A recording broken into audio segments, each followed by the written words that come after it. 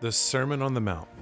Though it was delivered on the side of a hill one day in Israel, its power, truth, and simplicity have pierced through every century since.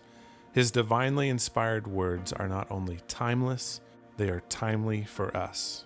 We hope you will join us as we walk through the Sermon on the Mount. Welcome to Redeemer. Super glad that you're here. If you have a Bible, let me invite you to open to Matthew chapter 5. If you are new to Redeemer, normally we just will choose a book of the Bible and walk through that book and preach from beginning to end. I think that's probably the healthiest thing for a church to do most of the time. Not all the time. We'll take some breaks here and there to hit certain topics or ideas or things that are very timely in our culture or in our city or in our lives. But just as a steady diet, it's a very good thing to just walk through books of the Bible. And this season we're in right now, we're walking through a sermon that Jesus gave when he was on earth. And we just get to kind of peer back behind the scenes a little bit and truly understand a lot of Jesus's heart towards especially his disciples or people who have embraced the gospel and are following him. So if you're a Christian in the room, this is a little bit of Jesus's heart towards you. And you know this if you've been around these last 2 weeks. He just starts with blessing. I think if you were to follow Jesus around for 3.5 years during his ministry and hear all of his different sermons, he had a wide array of sermons. I'm sure his attitude was very different during those sermons. His emotional state was different during those sermons because different times he's preaching to different people that needed to hear different things. Sometimes you get very angry Jesus, right? I mean, he is very clear, will not mince words, will preach in a way that's going to get him crucified, and it did. But sometimes, and I think this is one of those cases, especially the beginning of this, I get this sense that Jesus is preaching with a smile on his face because he is preaching and declaring and explaining blessings over people that belong to him. And I imagine as we walk through these next couple weeks of blessings or beatitudes, I try to envision Jesus as he was preaching, looking out over the crowd, maybe some people that he knew, young, old, all sorts of different backgrounds and educations and financial levels, and understanding their story. And yet these people that he was preaching to, they were his followers. They had chosen to give up everything, to embrace him as their Savior, to enjoy the grace he has given them. And I just feel like he was smiling as he was preaching these blessings over them. So we began Matthew chapter 5 walking through that. The first one that Jesus declares is, blessed are the poor in spirit, those who realize our bank account spiritually is empty. We're poor, and so we come to God needing everything, offering nothing. And he says, if that's you, if you've ever come to God and said, I just need you to fix me, I need you to save me, I need you to forgive me, I don't bring anything, I need everything, then Jesus says, blessed. Blessed are the poor in spirit. He says, blessed are those who mourn, talking about mourning over the brokenness that's in our world, the brokenness that's in our heart, the effects of sin and what it's done, mainly with our relationship between us and God, but then all of the chaos that has ensued. Blessed are those who mourn, because that's the people that Jesus gets in the middle of our stuff and deals with our sin and begins putting the pieces back together. Last week, we looked at meek. Blessed are the meek, for they will inherit the earth. What it truly means to be meek and to be submissive to and dependent on God. And then blessed, Jesus says, are those who hunger and thirst for righteousness. So if you want 2 more blessings from Jesus and hear about those, I want to hear you say very loud, very excitedly, very caffeinated, let's go. Man. Matthew chapter 5 verse 7, Jesus is looking over the crowd and he keeps going. He's already pronounced 4 blessings. He's not done yet. He says this, blessed are the merciful, for they shall receive mercy. Jesus says, blessed are the merciful, those who are full of mercy, those who live a life or have an attitude or propensity towards others to be merciful, for they shall receive mercy. So as we've done the last 2 weeks, and I'm sure as we'll continue to do, we want to take a moment and just define and describe what in the world it means to be merciful. The word mercy, I think, sometimes gets thrown around a fair bit, maybe without having a very precise definition of what mercy is, because mercy and grace they're kind of kindred kindred spirits. They're kind of like twins, but they are different. Grace is when you are given a good gift that you didn't deserve or you didn't earn, right? Mercy, it's different. Mercy is when something bad is withheld that you do deserve, okay? They're both good. We both need them. We both want them. Jesus has both of them, but they're very different. And Jesus says in this context, blessed are the merciful, for they shall receive mercy. Mercy, it's when we deserve something bad, normally a punishment for something we've done, but that punishment is withheld. This summer, I had the privilege to preach at a youth camp, which I found out I'm not very good at. It's hard talking to youth, it seems like these days. I think I'm just maybe getting older, but I got to take my daughter with me. Paisley got to travel with me to Dallas to preach this camp, and I had a great time with her. And we had to leave on a Sunday morning because I had to be in Dallas to preach on Monday, and it was a Sunday here this summer that we were baptizing some folks. We baptized just some incredible people with some cool stories. One of them is a friend of mine that was a Dallas police officer. And I remember, I didn't have enough time even to go home, so I think we left from church. And I'm just efficient. I want to be efficient in almost everything, especially when I'm traveling. I'm just there is no time for the bathroom. If we have to stop and get gas, that's what we're going to do. We're going to get gas. And so Paisley, I tried to tell her, just no liquids for 3 days before we leave. Just want to make sure you're clear, we're good, because I want to just get there quickly. And lo and behold, we almost made it to Stanton. If you know where Stanton is, you could walk there by lunch. We almost made it to Stanton, and she says, I have to go to the bathroom. I'm like, you haven't had liquid in 3 days. How is this possible? And yet she had to go really badly, and so I had just missed the exit, or the exit might have been closed, I'm not sure, but there was an off-ramp that wasn't a paved off-ramp. It was where 10,000 people had driven through the dirt. I mean, it was defined, 2 ruts, exiting the interstate, going straight to this gas station, and my daughter needs to go to the bathroom. I'm a good dad, so I slow down, and I pull over, and I hit the access road, and woo, woo, woo, woo. This guy, I was about to say punk, that would have been disrespectful. This guy, it was he was just waiting, pulls me over, and that just I hate that feeling when the lights go on, and you're just dang it. I knew I was guilty because I'm that wasn't a road. I could make a case that looked like a road and a lot of other people, but apparently I broke a law, and so I'm coaching Paisley, right? Pace, when he gets up here, just smile, your biggest smile that you have. Ask him how his day is going. Offer him candy. I don't know, whatever you have to do, because what we need from this guy is what? Mercy, because I had done something and I deserved a ticket, and I didn't want the ticket because it's been a long time. I've been doing so well the last many years, haven't had a ticket, did not want to do defensive driving, and so I needed mercy. And the guy came up and he was so kind, and I wanted to tell him, listen, man, I am so pro law enforcement. I love you guys. I baptized a police officer an hour ago. I didn't tell him that. In hindsight, I probably should have. I'm just itching for mercy. And then he just looks at me and smiles and gives me a ticket. So he errs on the side of justice, which is not a bad thing because that's his job, right? Mercy, right? I'm talking some more about this story later on. But that describes just the definition of mercy.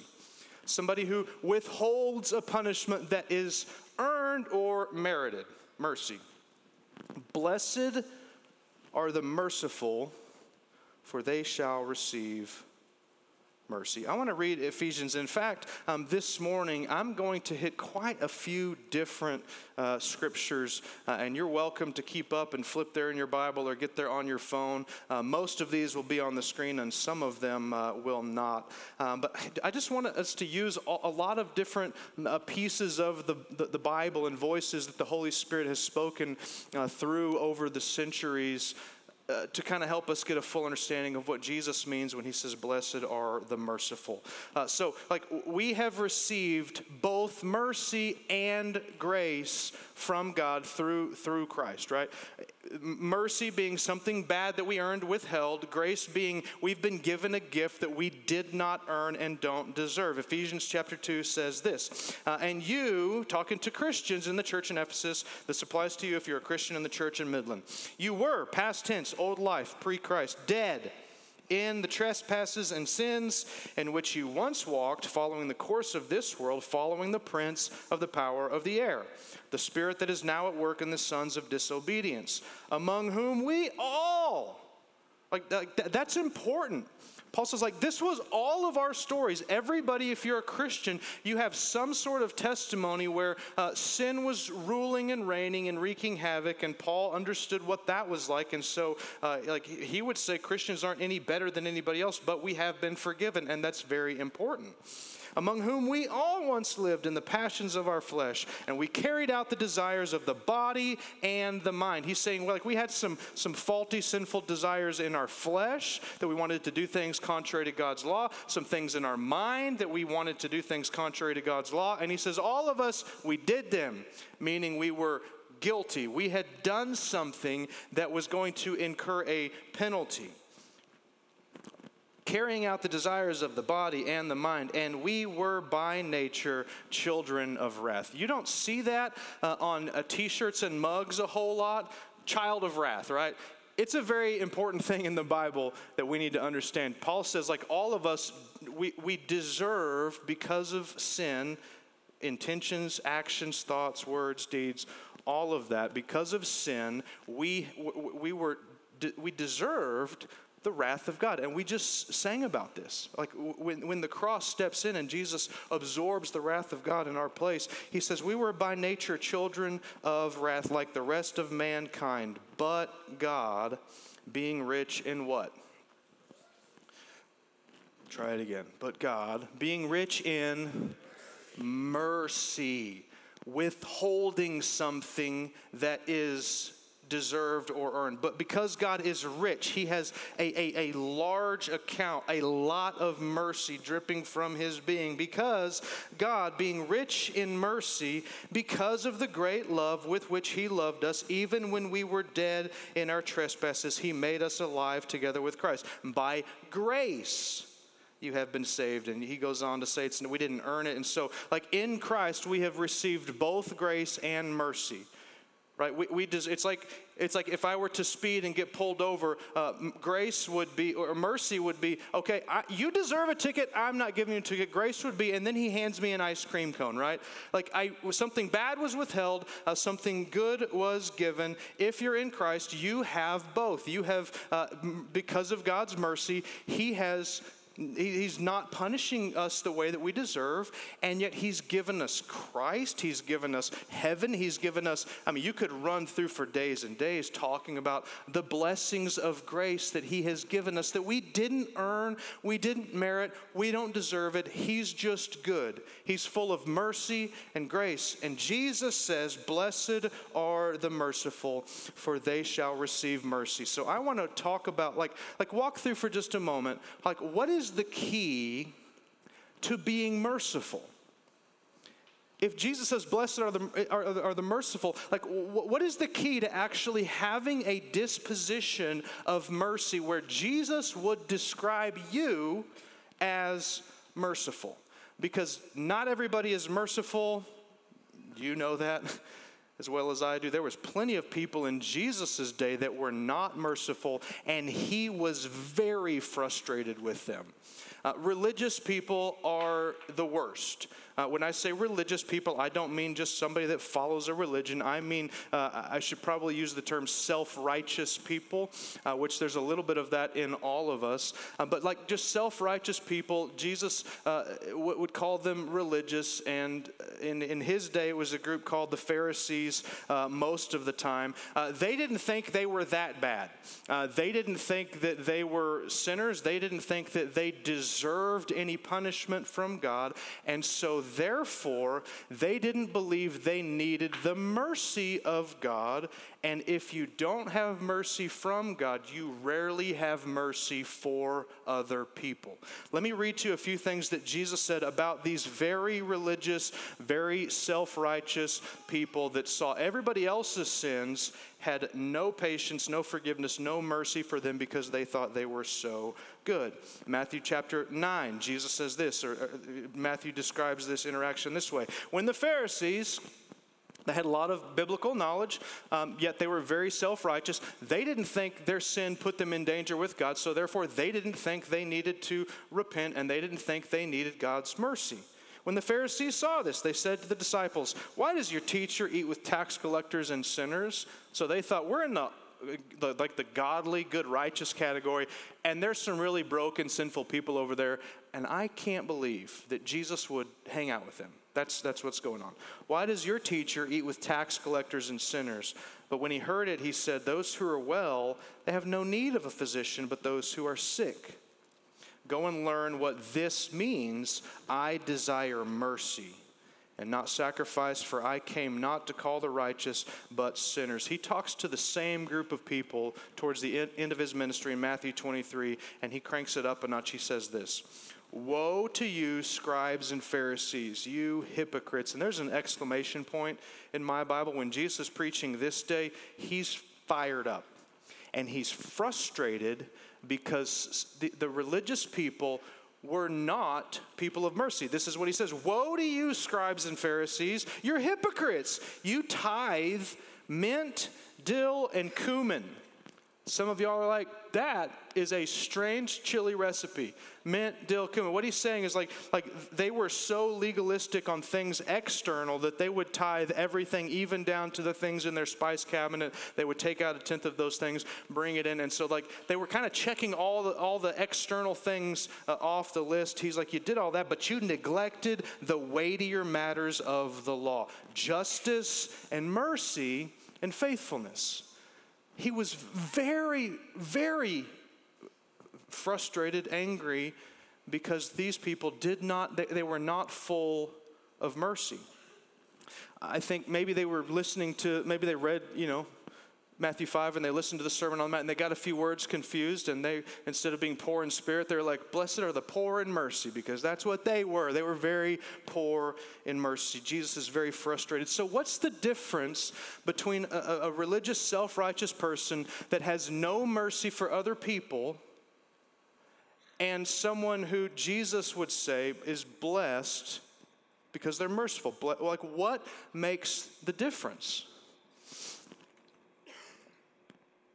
If you really spend some time studying the Pharisees and their attitude towards God, their attitude towards the law, and their view of themselves, then you find the key towards being merciful. The problem with the Pharisees is that they thought they were very good, and they thought their righteousness or their right standing came from themselves, right? That's what self-righteousness means.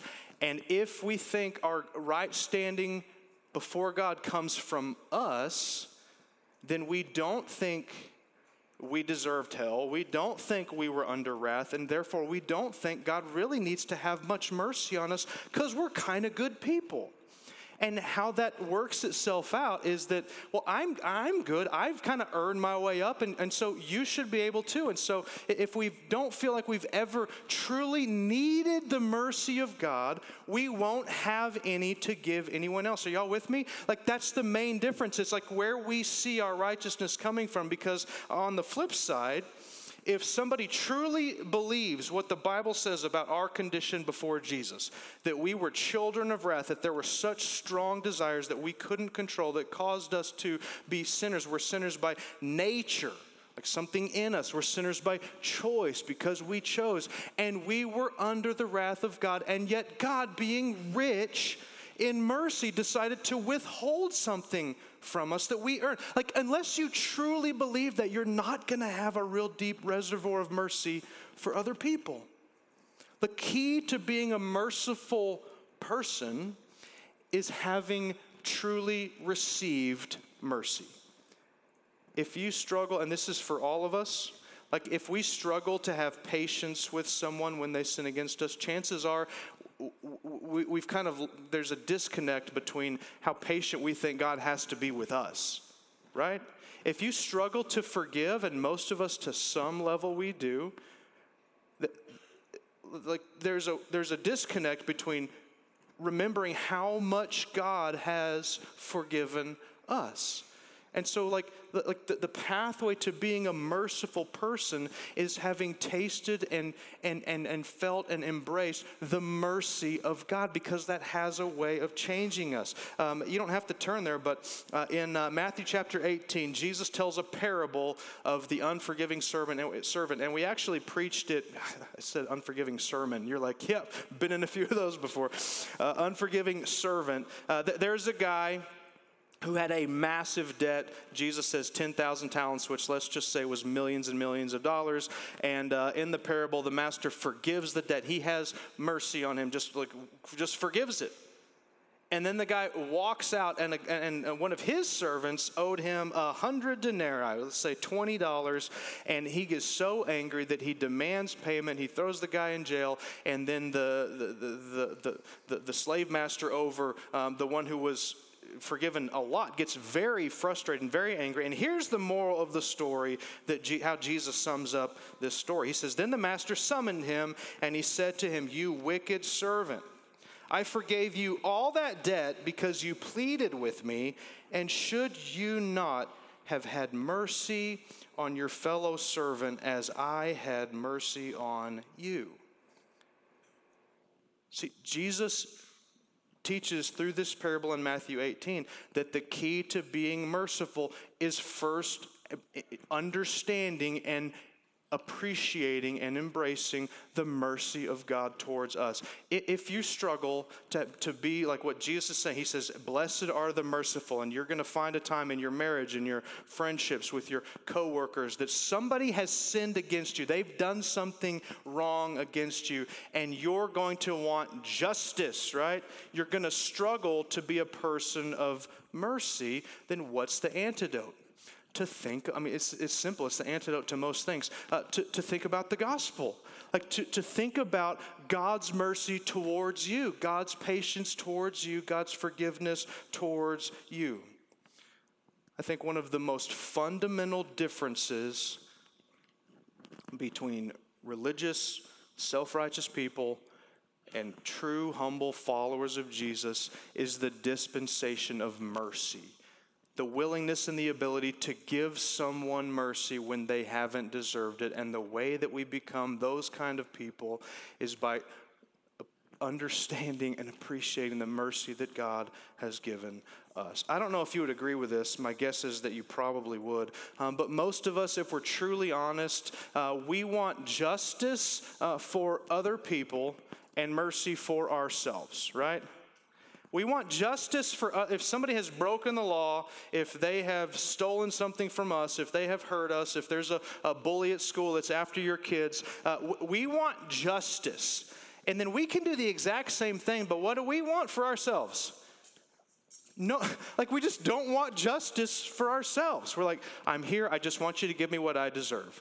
You get pulled over by the cop, you're like, just give it to me. I deserve it. Give me a couple because I was speeding when you weren't even around.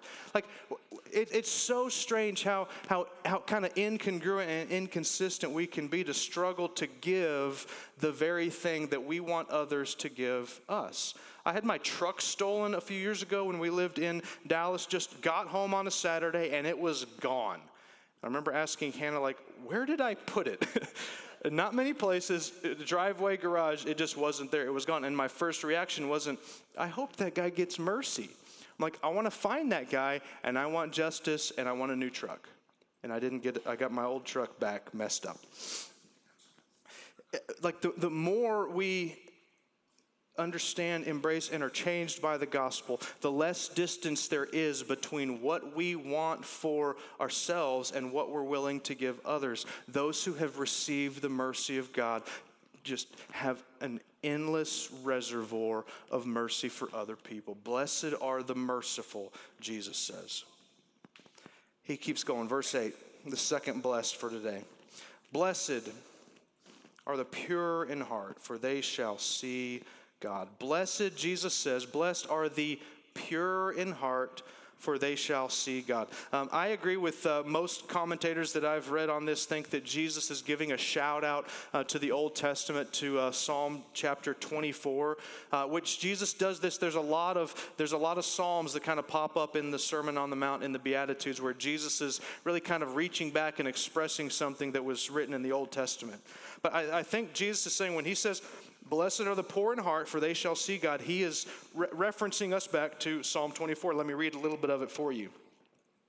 The psalmist says in Psalm 24, verse 1, "The earth is the Lord's and the fullness thereof, the world and those who dwell therein. For he has founded it upon the seas and established it upon the rivers. And who shall ascend the hill of the Lord?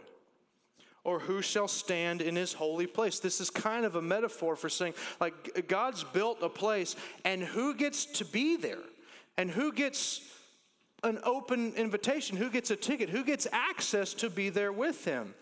Who shall ascend the hill of the Lord, and who shall stand in his holy place? He who has clean hands and a pure heart, who does not lift up his soul to what is false and does not swear deceitfully. He will receive blessing from the Lord, and he will receive righteousness from the God of his salvation. It's like the psalmist is saying, who can ascend the hill? Who can get access to be with God? You can only get there if you have clean hands and a pure heart. And so Jesus says, blessed are the pure in heart. So then the question it begs is, well, then how do you get a clean heart? Because, like, listen, this isn't wildly popular either. You're not going to find these next verses on mugs or t-shirts, but very important for us to know. The Bible paints a very bleak picture of our hearts before Jesus. Okay? Y'all ready for this? You came because you wanted the truth. Here it is. I'm going to read a little bit of it. For like just the couple pages into your Bible, you get to Genesis chapter 6, and this is what happens. It says, "The Lord saw the wickedness of man was great on earth, and that every intention of the thoughts of his heart was only evil continually." He's like, this is not good. Something that's deep down in their core, like kind of the wellspring of their being. That's what the Bible refers to as our heart, this innermost place where everything else flows from. He's like, it's just bad. The intentions in there are bad. In fact, so bad, it floods the earth.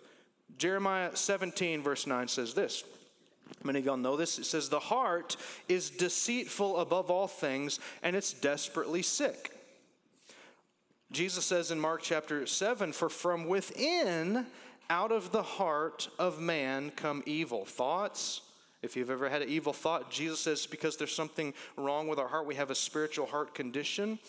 From out of the heart of man come evil thoughts, sexual immorality, any type of sexual sin outside of a husband and a wife in a marriage covenant together has been birthed out of a brokenness in our hearts.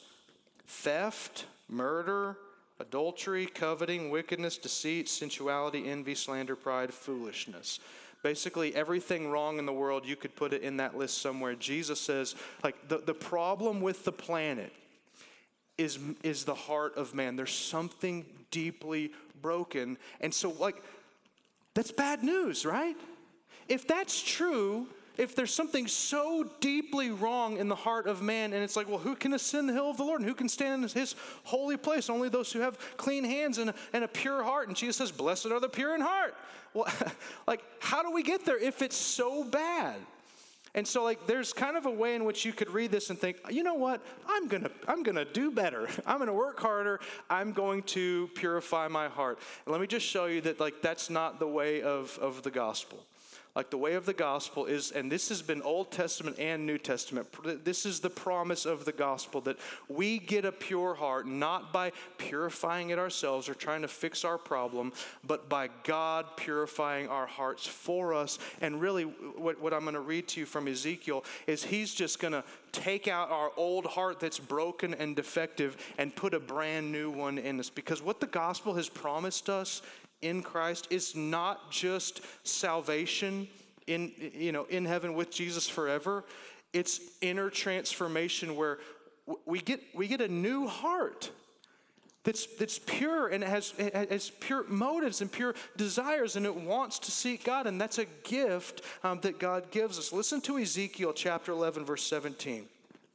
Old Testament prophet Ezekiel says this, "Therefore say, thus says the Lord God, I will," this is a promise, this is really the new covenant promise, "I will gather you from the peoples and assemble you out of the countries where you have been scattered, and I will give you the land of Israel.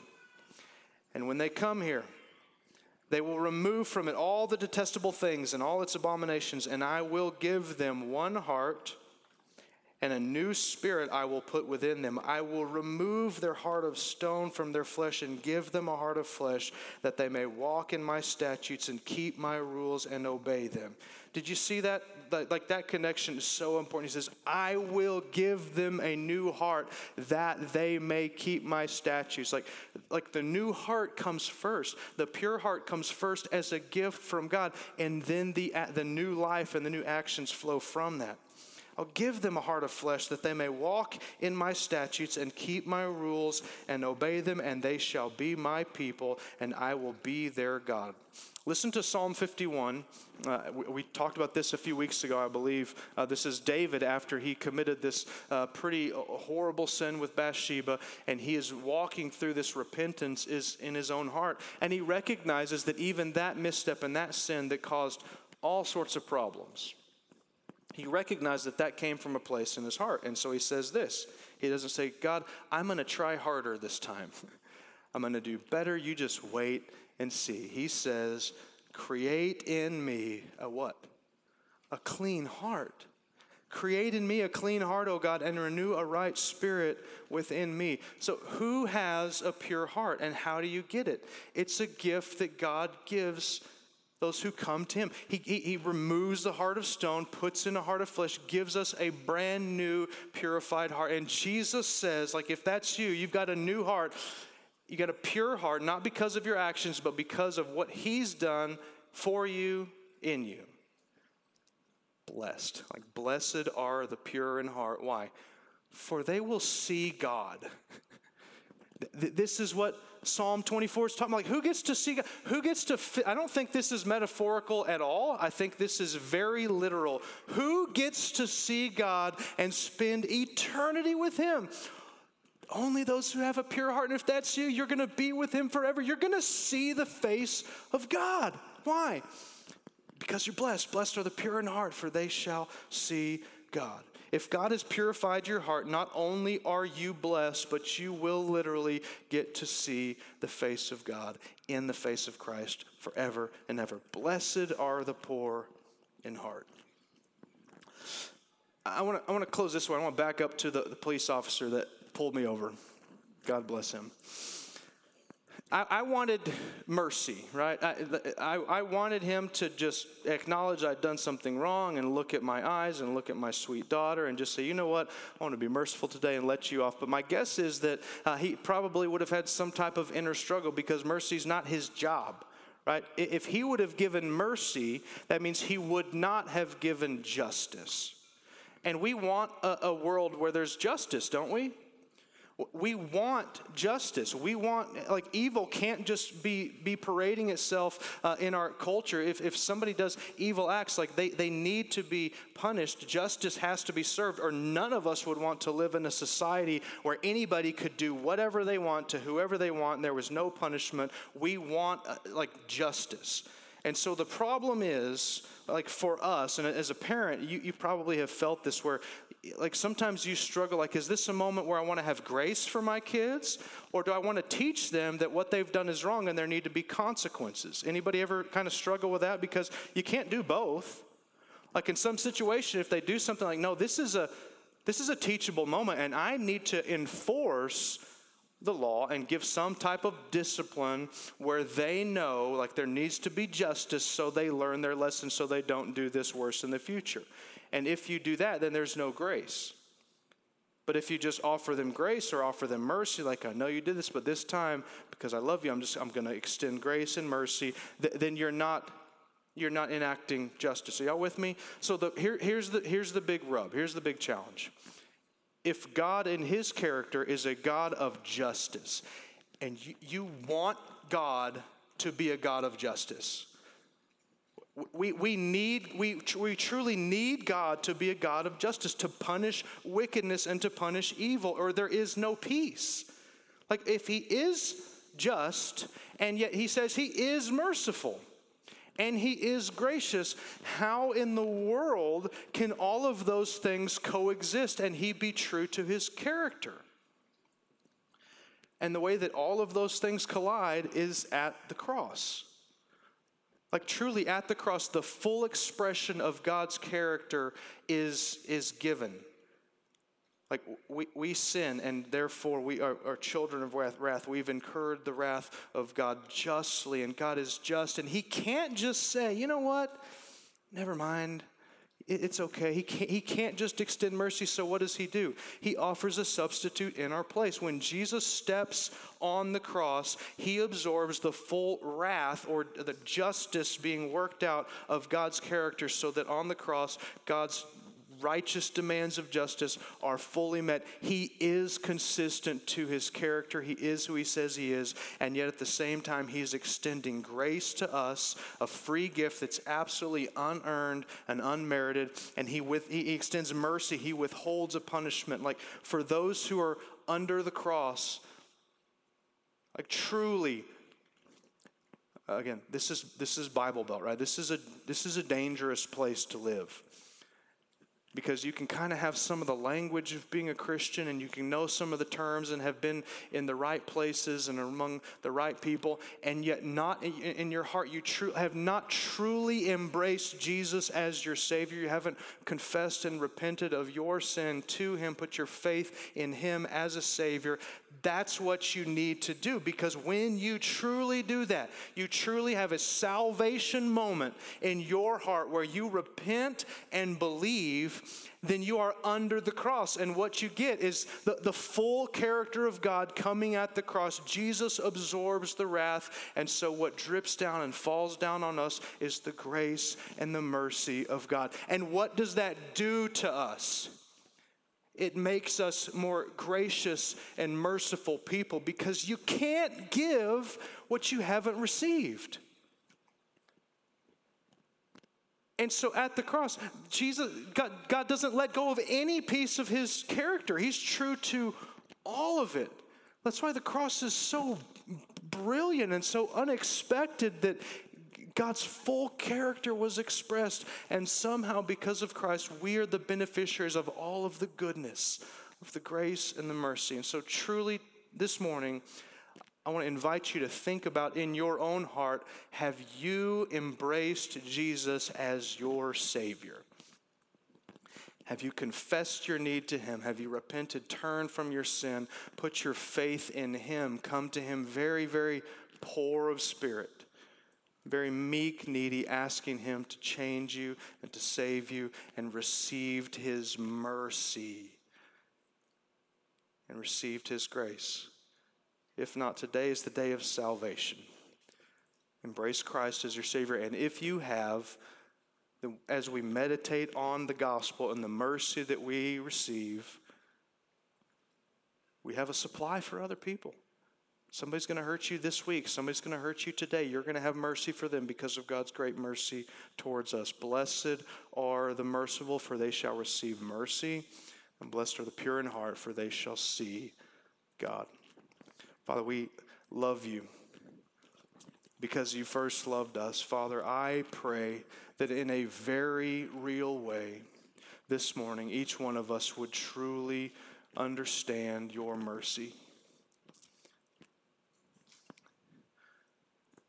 Father, woe to us if we think we're just not that bad, and surely those difficult verses must be talking about someone else that's worse than us. May you give us the clarity of mind to see the depth of our own sin and the depth of your mercy towards us. And God, I pray that that would create such a reservoir of mercy in us that people would see us as people of mercy. I thank you for all of the gifts and the kindness that you've showed us in Christ Jesus. Thank you for enduring the wrath of God in our place so that we don't have to. Father, we love you, and I pray in these next few moments as we lift up our voices, God, that you would be worshiped and honored and that you would minister to and bless your people. We love you. We pray this in Christ's name. Amen.